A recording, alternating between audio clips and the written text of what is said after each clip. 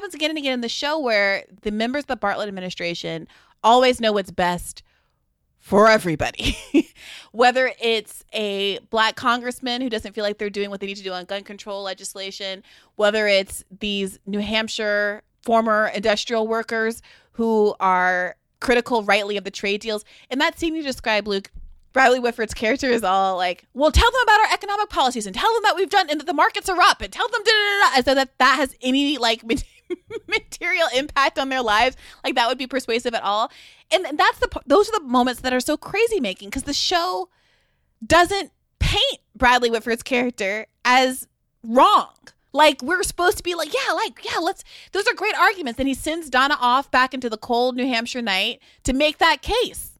Sorry, I'm only halfway through that episode, but it's absurd. Yeah, I think that's exactly right. And you see it with this whole device of the chess games, the different chess games that are going on in this episode. Yeah. Where President Bartlett is playing games with Toby Ziegler and Sam Seaborn, and perhaps there's a further chess game I'm missing, I can't remember.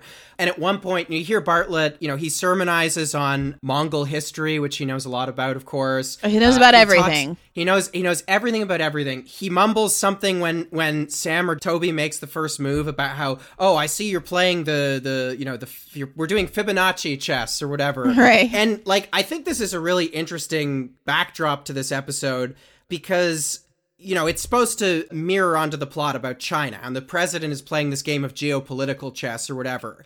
I think it reflects a deeper theme of the show that you see throughout this episode, which is just that if you have any objection to this, it's because you don't understand. Right. The people that you are criticizing, they're already 24 moves ahead. Bartlett says at one point when Toby joins him, he's looking at the other chess set for his game with Sam, and he says, oh yeah, Sam is, 10, 12, 14 moves away from checkmate.